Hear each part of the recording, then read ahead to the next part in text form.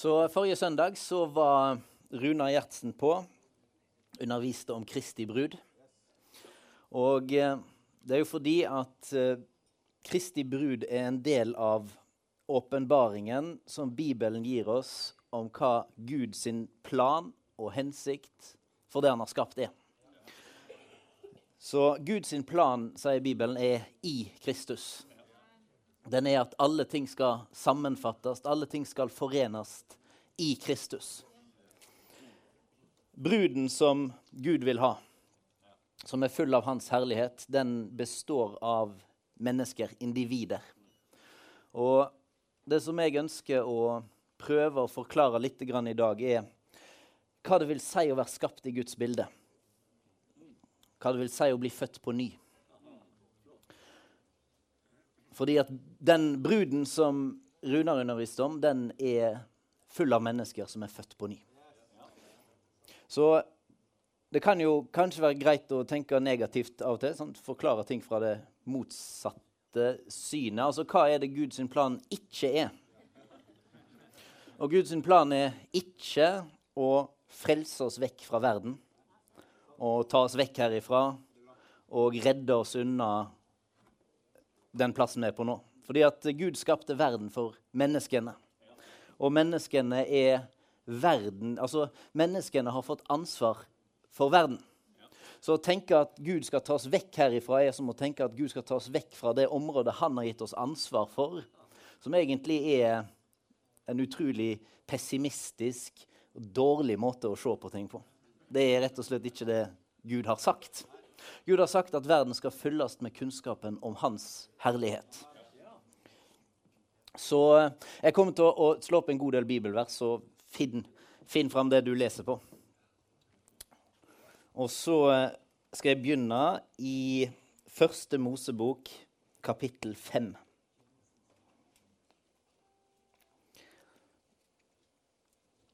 Så Bibelen er jo åpenbaringen av Gud, og hvem Gud er, og hvem Jesus er. Men det er også åpenbaringen av hvem vi er. Og det er en grunnleggende ting da, at du trenger like masse åpenbaring for å vite noen ting som helst som er sant om deg selv, som du trenger åpenbaring for å vite noen ting om Gud. Det er Bibelen som åpenbarer sannheten om oss. Og en av de første tingene Bibelen sier som er sant om oss, er at vi er skapt i Guds bilde. Og i første Mosebok kapittel 5, vers 1, så står det om slektshistorien til Adam. Dette er boka om Adams slektshistorie. Den dagen Gud skapte mennesket, gjorde han det slik at det likna Gud. Så Gud skapte oss sånn at vi er lik han. Og da er ikke poenget at Gud ønsker å fylle verden med små mikromodeller av seg selv.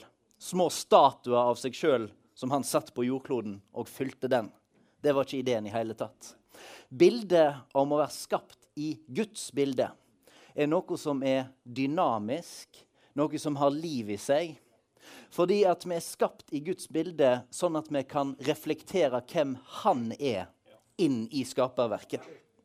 Vi er skapt i Guds bilde sånn at Gud sin kjærlighet, Gud sin herlighet, alt Gud er, skal fylle jorda via oss. Så vi er ikke bare statuer. Vi er de som bringer inn det Gud har planlagt for verden. Vi bringer inn lovprisning, fordi at vi er skapt for tilbedelse. Vi er skapt som tilbedere. Og en del av det vi gjør, da er at vi tar det som kommer fra Gud inn i skaperverket, og så gir vi det skapte sin tilbedelse tilbake til skaperen. Og det er sånn det bildet fungerer. Så det er et dynamisk bilde. Og historien er jo selvfølgelig at Adam synda, Adam falt. Adam som var perfekt i Gud. Adam som var det ypperste Gud skapte. Og hvis jeg bruker fantasien min og ser for meg Gud som skaper verden og skaper oss, så ser jeg for meg han som en kunstner som tømmer ut hele det kreative potensialet sitt inn i skaperverket. Han skapte den beste verden han var i stand til å skape. Og da han hadde skapt den beste verden han klarte, så skapte han inn i den verden sitt magnum opus. Det aller beste. Det som var skapt for å være lik han, menneskene. Og så har han suttet der på kontoret sitt i sin uendelige visdom, utenfor tid og rom, og designet oss. Og så satt han oss på jorda. Adam synda. Og det står det her da, at vers 2, som mann og kvinne skapte han deg, og han velsigner deg, og kaller deg menneske den dagen de ble skapt. Og etter fallet, så skjedde det en tragedie. Adam synda, og den herligheten som var lagt ned i Adam, det mandatet han hadde fått, på en eller annen måte ble det tatt fra han. Gud sitt bilde som var herlig, som var perfekt skapt, ble forurenset og korrumpert. Noe kom inn i det skapte som ikke var meint å være der. Og det som kjennetegner fallet mer enn noen ting annet, det som er det ypperste beviset på at det finnes synd i verden, det er død. Død følger synd på samme måte som bølger følger en båt i havet. Du kan ikke ha det ene uten å ha det andre. Og død var ikke en tilfeldig straffeutmåling Gud satte på Adams synd. Det var ikke sånn at Adam synda og Gud tenkte, hva skal jeg gi Adam som straff nå? Vel, død høres kjipt ut, jeg får gi det til han. Nei, synda sin lønn er døden. Det følger uunngåelig med på kjøpet. Og Adam, som var skapt til å leve evig i hagen sammen med Gud, ble fulgt av død. Og Adams slektshistorie er en underlig slektshistorie. Det står i vers 3 at da Adam var 130 år, fikk han en son som likna han. Og som var hans eget bilde. Og jeg tror det er to ting som foregår samtidig. På den ene siden så er det Bibelen som viser oss hvordan det Gud har skapt blir videreført fra generasjon til generasjon. Gud tok ikke vekk hele sitt bilde fra Adam. Men på den andre siden så begynte Adam å få barn som var etter hans bilde. Og det som var i hans bilde var fullt av død. Og Adams sexhistorie, jeg skal ikke lese hele den, men bare se hvordan det foregår nedover denne siden her. Etter at Adam hadde fått sett, levde han enda 800 år og fikk sønner og døtre. Adam levde i 930 år, så døde han. Og så går det videre. Sett levde i 912 år, så døde han. Enos levde, så døde han, så døde han, så døde han, så døde de hele gjengen. Fordi at død hadde kommet inn. Og det var ikke bare det at synd og død preger oss fra den dagen av. Bibelen forklarer at det er mye mer som kommer med de greiene der. Hele karakteren vår, hele vesenet vårt blir forurenset av synd. Og bli med til Romerbrevet, kapittel 1. Skal lese noen vers der bare.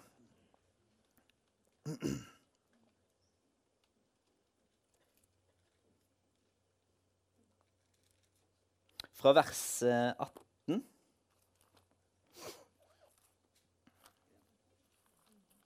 Romerbrevet 1, ja, og vers 18. Dette er Paulus som beskriver tilstanden hele menneskeheten befinner seg i. Guds vreide blir åpenbæret fra himmelen over alt ugudelig og all urett hos mennesker som holder sanninga nede i urett. For det en kan vite om Gud ligger åpent framfor deg. Gud har selv lagt åpent fram for hans usynlige vesen. Både hans evige kraft og hans guddom har mennesker kunnet se og skjønne av gjerningene hans helt fra verden ble skapt. Derfor har de ikke noe å unnskylde seg med. De kjente Gud, men likevel ære og takker de han ikke som Gud. Med sine tanker enda de i det som ingenting er, og deres uforstandige hjerte ble formørkte. De påstod de var kloke, men de enda i dårskap. De bytte ut den uforgjengelige Guds herligdom med bilde av forgjengelige mennesker, av fugler, firføtte dyr og krypdyr. De følgde lystne i hjertet. De overgav Gud deg til uregnskap, slik at de vannærer kroppen sin med hverandre. For de bytte ut Guds sanning med løgn, og dyrke og ære det skapte i stedet for skaperen. Så menneskene begynte å dyrke og ære det skapte i stedet for skaperen. Et totalt vrengebilde, opp, ned, i forhold til det som var Guds intensjon. I forhold til det som var Guds plan. Guds plan var at vi skulle ære skaperen og bringe hans herlighet inn i det skapte. Og gi lov og pris fra det skapte tilbake til skaperen. Ikke motsatt. Så noe har gått fryktelig galt. Og det er behov for noe nytt. Statusen er at vi er fullstendig hjelpeløse, ødelagt av synd. Gud sitt bilde er ikke der han vil ha det. Vår evne til å være Guds ambassadører, som fyller jorda med kunnskapen om hans herlighet, er ikke med oss lenger. Vi trenger at Gud gjør noe for oss. Vi trenger en frelser. Vi trenger en som på en eller annen måte kan føre oss inn igjen i den relasjonen vi var ment å ha til Gud. Sånn at vi kan bære hans bilde slik han hadde tenkt. Og da må vi lese mer i Romerbrevet, kapittel 5 og vers 12.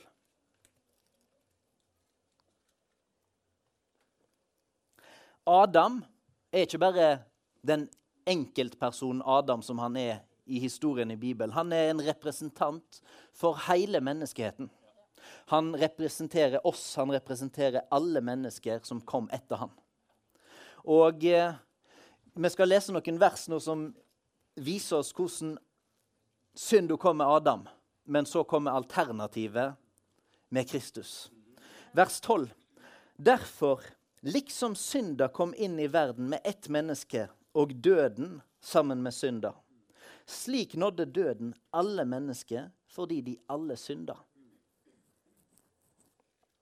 Og enda synda ikke blir regnet som synd der det ikke er noe lov, rådde likevel døden fra Adam til Moses, også over de som ikke hadde gjort noe lovbrott slik som Adam. Adam står her for et bilde på han som skulle komme. Adam er et bilde på han som skulle komme. Men det er annerledes med nåden enn med fallet. På grunn av fallet til den ene måtte de mange død, men Guds nådegave er så uendelig mye større. Hun ble gjeven i rikt mål til de mange på grunn av nåden fra det ene mennesket, Jesus Kristus. Og det er annerledes med gåva enn med synda som den ene gjorde. For dommen over ett menneske førte til fordømming, men nådegåva førte til frikjenning, enda det var mange som hadde fallet. Døden fikk herredømme fordi ett eneste menneske fall. Hvor mye mer skal da ikke de som tek imot Guds store nåde og rettferdsgåve eie livet og få herredømme ved den ene Jesus Kristus?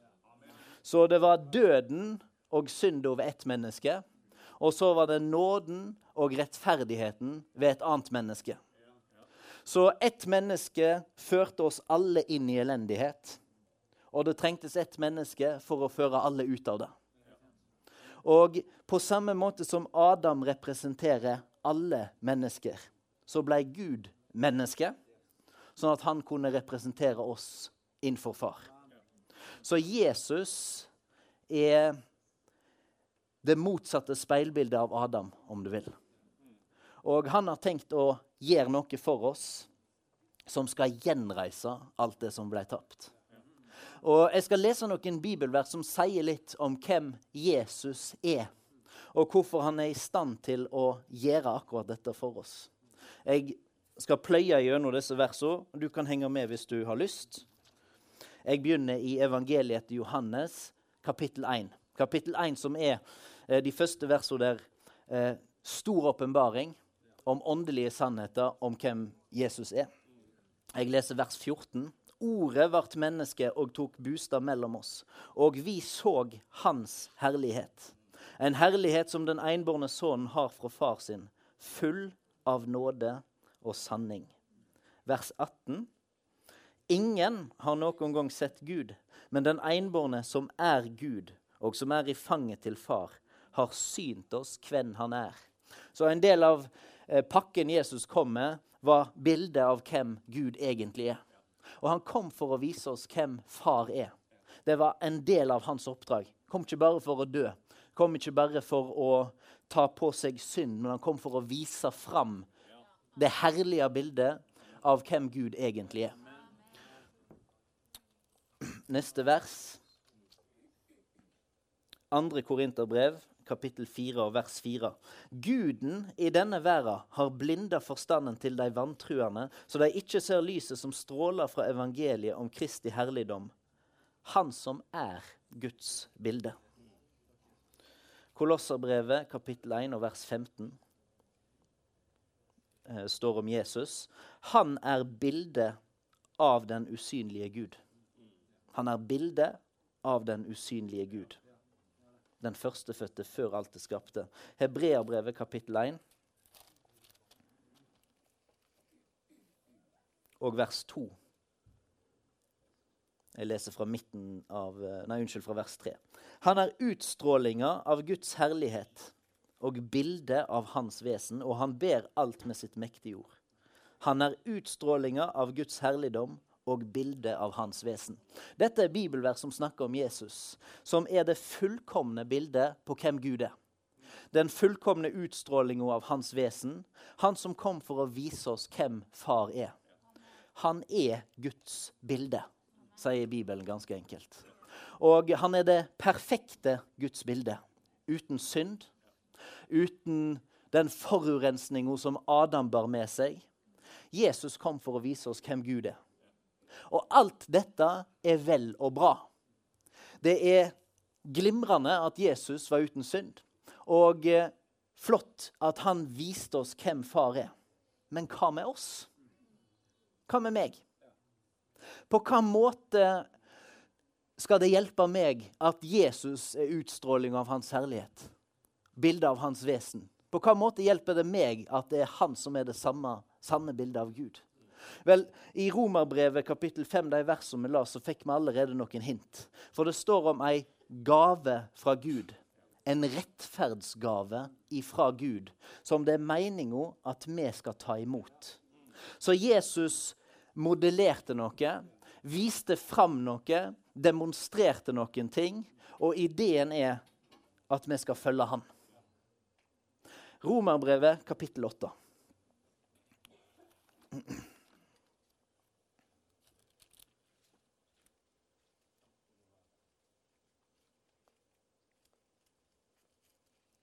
Og vers 29. Romerbrevet kapittel 8, vers 29. De han på førehånd vedkjente seg, har han også på førehånd satt til å bli formet etter bildet av sønnen sin. Aha. Så Gud har satt oss til å bli formet etter bildet av sønnen. Det bildet han viste er mitt bilde. Jeg skal bli formet etter det bildet. Men jeg har et problem, og du har et problem, og alle menneskene har et problem. Vi ble ikke født inn i Kristus. Vi ble født inn i Adam. Og vi trenger å bli født på ny. Vi ble ikke født fullkomne Kristus-etterfølgere. Vi ble født som syndere. Uten Gud, uten håp i verden. Død var lagt inn i oss. Uunngåelig. Universelt. Ikke til å slippe unna. Det finnes ikke en rettferdig, ikke en eneste, sier Bibelen. Og Paulus er veldig tydelig og understreker poenget. Du slipper ikke unna. Du tar del i det samme problemet, den samme arven. Adams sitt slektstre fortsetter, alle dør. Uunngåelig. Så vi har et stort problem. Vi er født inn i de greiene der. Og Gud har en guddommelig løsning. Det er et stort mysterium. Det er noe du kun kan forstå ved tro. Så da Jesus kom og forkynte om sitt rike, så var det en fariseer som hadde fått tro, og som sneik seg ut om natta for å lære mer om Jesus, om dette riket. Så sier Jesus til han, du kan ikke se Guds rike uten at du blir født på ny. Du må bli født på ny. Du er født inn i noen greier som ikke duger lenger. Hvis du ønsker å se Guds rike, så må du ta imot Gud sin rettferdsgave og bli født på ny. Så dette er språket Bibelen bruker, og Bibelen har noen sånne her sterke motstykker for å hjelpe oss til å skjønne de åndelige dybdene i det. Det er synd og død mot rettferdighet og liv på den andre siden. Og vi må plassere oss inn i det bildet der. Vi trenger å bli født på ny. Hvordan skjer det da? Hvordan ble jeg født på ny? Og svaret er utrolig enkelt. Ja. Gud har heldigvis ikke gjort det så vanskelig for oss. Han har sagt at hvis du tror i hjertet og bekjenner med munnen din at Jesus er Herre, så skal du bli frelst. Og i det øyeblikket du gjør det, så skjer det et mirakel på innsiden. Der Gud fører oss ut fra døden og inn i livet, ut fra mørket og inn i lys. Det skjer i et øyeblikk. Og det betyr ingenting hvor masse gåsehud du fikk på neglene. Og det betyr ingenting hvor lang bønn du ba. Det betyr ingenting om det skjedde i et møte, og det var en av de eldste som la hendene på deg. Det som betyr noe, er at du velger å tro Guds ord. Og dette er en av de grunnleggende sannhetene som du står i et valg overfor. Enten så tror du det Jesus sier om deg, og da godtar du at jeg er fullkommen rettferdig i han, eller så må du prøve å finne en annen forklaring. Så dette er et verk av tro og av Guds nåde. Han føder oss på ny. Og vi skal se på et sånt her nøkkelbibelvers her da. Vi må gå til 2. Korinterbrev og kapittel 5. Og så skal vi se på hvordan Paulus forklarer noe av dette mysteriet her. Fra vers 16 leser jeg. 5:16.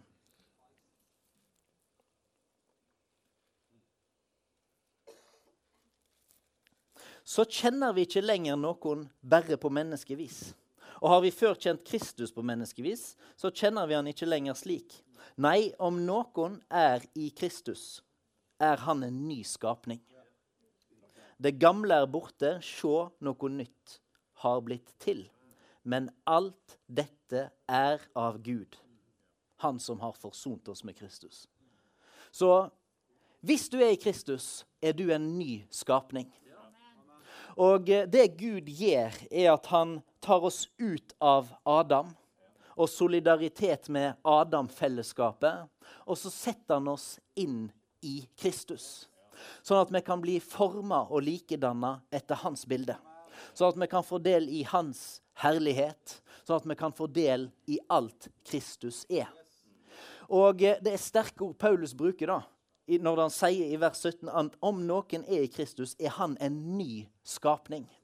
Gud gir oss til nye skapninger. Han kommer ikke med litt religiøs bandasje og lapper oss sammen i død og synd som vi befant oss i.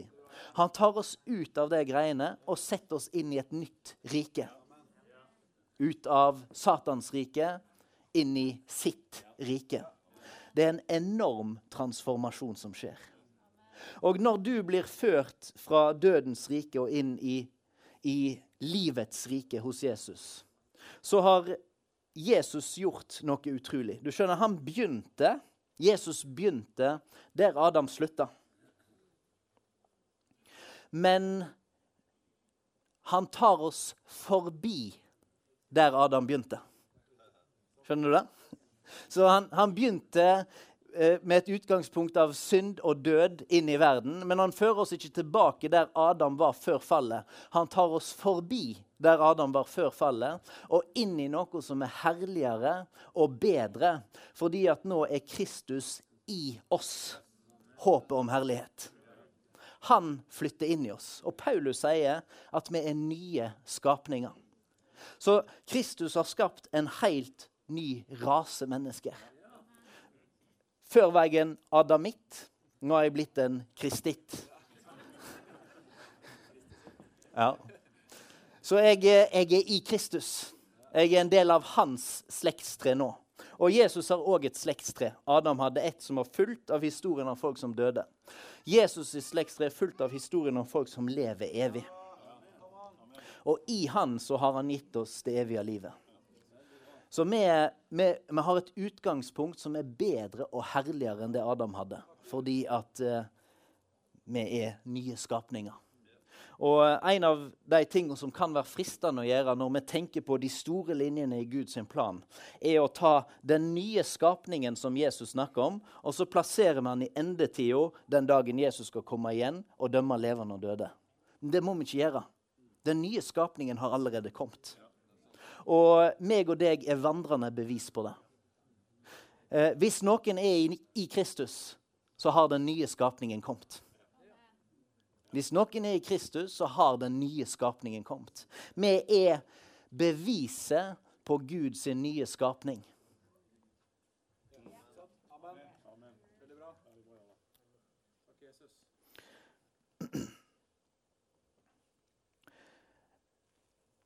Denne nye skapningen som vi er i Kristus, er som jeg sa, det er et trosverk. Det er noe åndelig sant i de tingene her, som vi forstår ved hjelp av åpenbaring og tro på de tingene som Guds ord sier. Men jeg har lyst å gå litt videre tilbake til Romerbrevet kapittel 5, som er et sånn her nøkkelkapittel for å forstå de tingene som vi snakker om nå. Der det står om Adam og Kristus, Romerbrevet kapittel 5, og så skal jeg lese videre fra der jeg slutter, fra vers 18.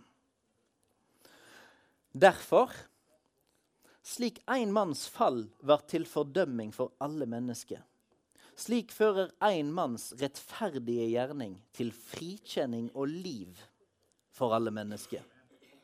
Slik de mange vart syndere fordi det ene mennesket var ulydig, skal nå de mange stå rettferdige fordi den ene var lydig. Lova kom til så fallet skulle bli stort, men der synda vart stor, vart nåden enda mye større. For liksom synda fikk herredømme ved døden, skal nåden rå gjennom rettferdet og gi evig liv ved Jesus Kristus, vår Herre. Hva skal vi da sige? Skal vi holde fram i synda så nåden kan bli så mye større?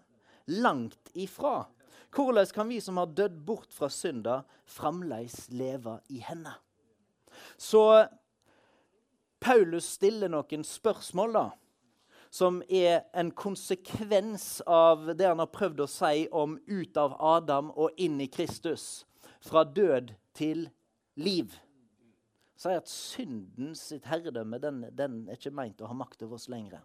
Hva skal vi gjøre? Og spørsmålet han stiller egentlig dette spørsmålet her. Skal jeg bli værende i Adam? Skal jeg fortsette å være solidarisk overfor den gamle identiteten? Skal jeg fremdeles plassere meg inn i hans slektstre og velge å gjøre tingene på den måten? Eller skal jeg velge å gjøre tingene på den andre måten? Den som Jesus representerer.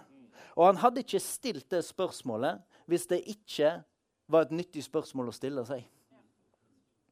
Og grunnen til at det er et nyttig spørsmål å stille seg er fordi selv om vi er født på ny, selv om vi er satt ut av Adam og inn i Kristus, så står vi på valg da.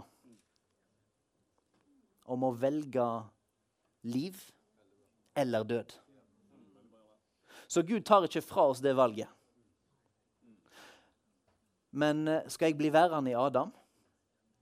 Eller skal jeg plassere meg selv inn i Kristus? Det er noen ting om det jeg har lyst til å si litt grann om. For det første at å bli født på ny, det er en gave ifra Gud. Det er et mirakel. Det er en oppstandelse fra de døde. Jeg var død, men nå lever jeg i Kristus. Det er en gave fra Gud, Guds rettferdsgave. Det er å komme inn i Jesus sitt fullbrakte frelsesverk. Og Jesus sa det er fullbrakt. Det er noen ting som er fullbrakt. Og så sier likevel Paulus, ok, skal jeg fortsette å synde? Hvordan får du de to tingene til å henge sammen? Hvis jeg er født på ny og satt inn i hans rike. Noen ganger så snakker vi om Guds rike, og så sier vi at Guds rike har kommet inn i verden, og så skal det fullt ut komme på et senere tidspunkt. Og så bruker av og til folk dette uttrykket her allerede, men ikke ennå. Allerede, men ikke ennå. Og Jesus snakker om Guds rike på en måte som handler om vekst og liv fra noe lite til noe større. Han sa at det er som et frø som blir plantet i jorda, og så vokser opp et stort tre. Han sa det er som en liten klump med surdeig som du setter inn i deigen, og så gjennomsyrer det hele deigen. Jeg tror at den samme logikken, de samme bildene gjelder for oss. Den nye skapningen, det nye livet i Kristus kommer til oss. Det er noe fullkomment ved det. Det er noe fullbrakt ved det. Det er et mirakel fra Gud, men det kommer til oss som et frø. Det kommer til oss som en klump med surdeig som er meint å gjennomsyre hele oss. Kristus skal vinne skikkelse i oss, snakker Bibelen om. Og jeg skal lese fra 2 plasser i Bibelen som kaster lys over disse tingene. Jeg begynner i Efeserbrevet, kapittel 4.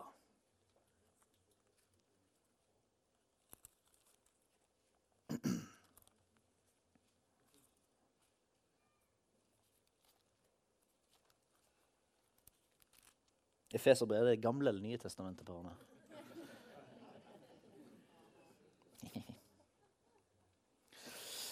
Vers 20. Men slik er det ikke med dykk, for det har lært Kristus å kjenne. For det har hørt han og vært undervist etter den sanninga som er i Kristus. Lev ikke som før, men legg av det gamle mennesket som blir fortært av de forførende lystne. Bli nye i sjel og sinn. Kle dykk i det nye mennesket, som er skapt etter Guds bilde, til et liv i rettferdighet og hellighet i samsvar med sanninga. Kolosserbrevet kapittel 3, vers 10. Eller jeg kan ta med vers 9. Lyg ikke for hverandre, for det har kledd av dykk det gamle mennesket med de gjerningene som hører det til, og ikledd dykk det nye mennesket som blir formet etter sin skapers bilde og lærer han å kjenne. Det er noe med det nye mennesket som er født på ny, som skal vokse og gro og lære han å kjenne. Vi skal bli formet etter hans bilde. Og vi så på en hel rekke bibelvers som bekrefter at Jesus er det fullkomne, perfekte uttrykket for hvem Gud er. Og meg og deg er ikke fullkomne eller perfekte, men vi er født på ny. Og Paulus sier at vi skal kle av det gamle mennesket og kle på oss det nye mennesket. Så vi står i et spenn mellom 2 ting som er sant samtidig. Allerede, men ikke ennå. Jeg er allerede en del av Guds fullkomne frelsesverk. Og jeg er perfekt i hans øyne i lys av det. På den andre siden så er jeg der at jeg trenger å velge vekk Adam. Jeg trenger å velge å ikke bli værende i han. Jeg trenger å velge solidariteten min i den nye familien som jeg har blitt satt inn i. Kristusfamilien. Jeg trenger å identifisere meg med det slektstreet. Og hvis jeg velger å gjøre det, så blir livet plutselig spørsmål om en del valg da, som er hverdagslige og reelle. Jeg trenger å velge å kle av det gamle mennesket og kle på meg Jesus, som er i samsvar med sannheten. Hva for en sannhet? Det er mange sider ved sannheten som Paulus snakker om her. En del av sannheten er i alle fall at siden jeg er født på ny, så har jeg nå fått kapasiteten til å være en bildebærer for Gud, som reflekterer han inn i skaperverket, som viser hvem han er for verden rundt. Og jeg har fått en kapasitet i meg til å være en tilbeder som bringer noe tilbake til skaperen. Jeg har sluttet å tilbe det skapte i stedet for skaperen. Det er en historie der Jesus har en diskusjon med henne jenta i Samaria, og de er i denne brønnen, og så har de spørsmål om hvor de skal tilbe. Skal vi tilbe i Jerusalem, eller på dette fjellet, eller hvor skal vi tilbe? Så sier Jesus at det er ikke viktig hvor du tilber. Men nå har tiden kommet der du skal tilbe i ånd og sannhet. Og sånne tilbedere vil Gud ha. Og jeg lurer på om Jesus hinter til noe som handler med den nye skapningen meg og deg er i. der vi blir satt i en posisjon av ånd og sannhet, og blir tilbedere på ny. Jeg blir en tilbeder, og det er mer enn å bare tilbe. Kanskje det fremste uttrykket for det, men det handler også om identiteten min. Å kle av seg det gamle mennesket, det er ikke lett da. Og det går ikke så fort heller alltid. Og det er en jobb å gjøre. Og det er en jobb som jeg kan gjøre. Og jeg skal lese et bibelvers som kaster lys over måten jeg kan gjøre det på. Jeg må tilbake til Romerbrevet og kapittel 8.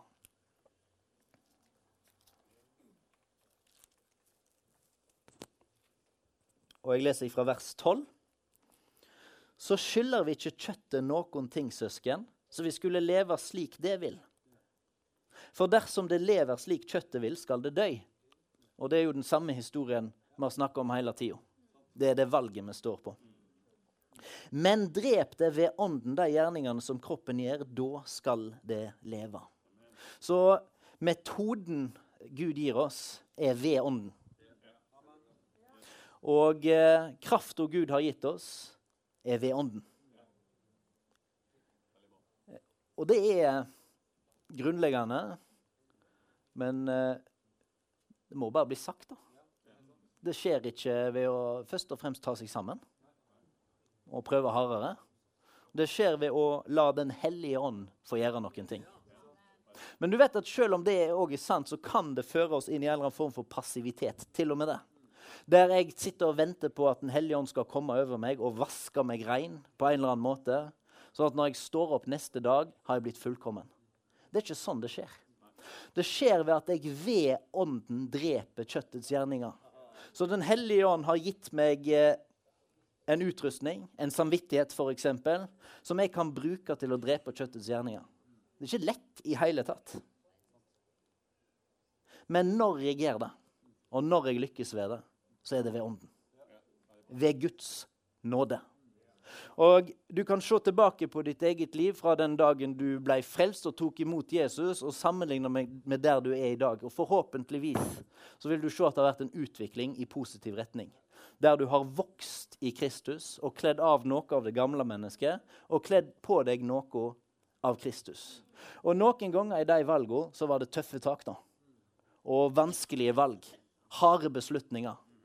Og til og med når du sto på det vanskeligste valget og den tøffeste beslutningen, og du brukte alt av din kraft, ser du tilbake og så ser du at det også var bare Guds nåde. Det også var bare den hellige ånd i meg som fikk gjøre sitt verk. Så det er min ånd og den hellige ånd som sammen får disse tingene til. Og det er lett å lure seg selv da, og tenke at fordi jeg er en ny skapning, og fordi jeg er født på ny, så er jeg allerede fullkommen og perfekt. Og du er det. Men det er likevel noe å vokse i, og noe å kle av, og noe å kle på seg. Allerede, men ikke ennå. Og det er vanskelig å finne et presist språk for disse tingene her, og på en måte si det helt nøyaktig.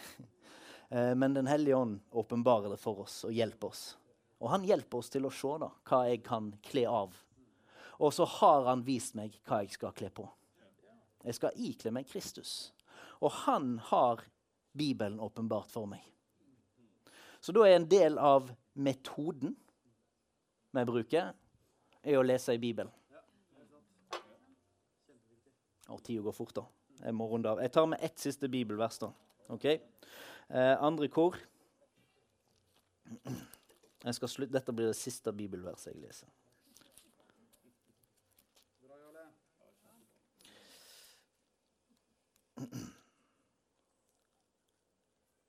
Jeg var i første. Kapittel 3 i andre Korinterbrev. Og noe av konteksten der handler om måten Israelsfolket las fra Moseloven, og måten vi i Kristus kan lese i disse tingene her, og få hjelp da. Jeg leser fra vers 15, så får du bare finne konteksten selv. Vers 15. Ja, helt til denne dag ligger det et slør over hjertet deres når det blir leset fra Moselova. Men når de vender om til Herren, blir sløret teket vekk. Herren, det er anden, og der Herrens ande er, der er fridom. Men vi som uten slør over andetet ser Herrens herlighet, som i en speil. Vi blir alle omdannet til dette bildet, fra herlighet til herlighet. Og dette skjer ved Herrens ånd. Så det skjer noe med oss når vi er i ordet og ser Herrens herlighet. Og da er det et løfte fra Gud at vi skal bli omdannet til det bildet vi ser. Og da tror jeg at det første bildet vi møter er bildet av Jesus og hvem han er. Og jeg kan se det bildet, og så kan jeg la det bildet omdanne meg, skape meg om, forme meg som om jeg ser i et speil. Hvem ser jeg i speilet? Kristus. Hvem er foran speilet? Jeg. Men jeg blir formet etter det bildet som er inne i speilet. Og så kan jeg begynne å tilbe skaperen i stedet for det skapte. Tiden går fort. Så Guds plan er å fylle jorda med kunnskapen om hans herlighet. Og han gjør det gjennom mennesker som er hans bilde.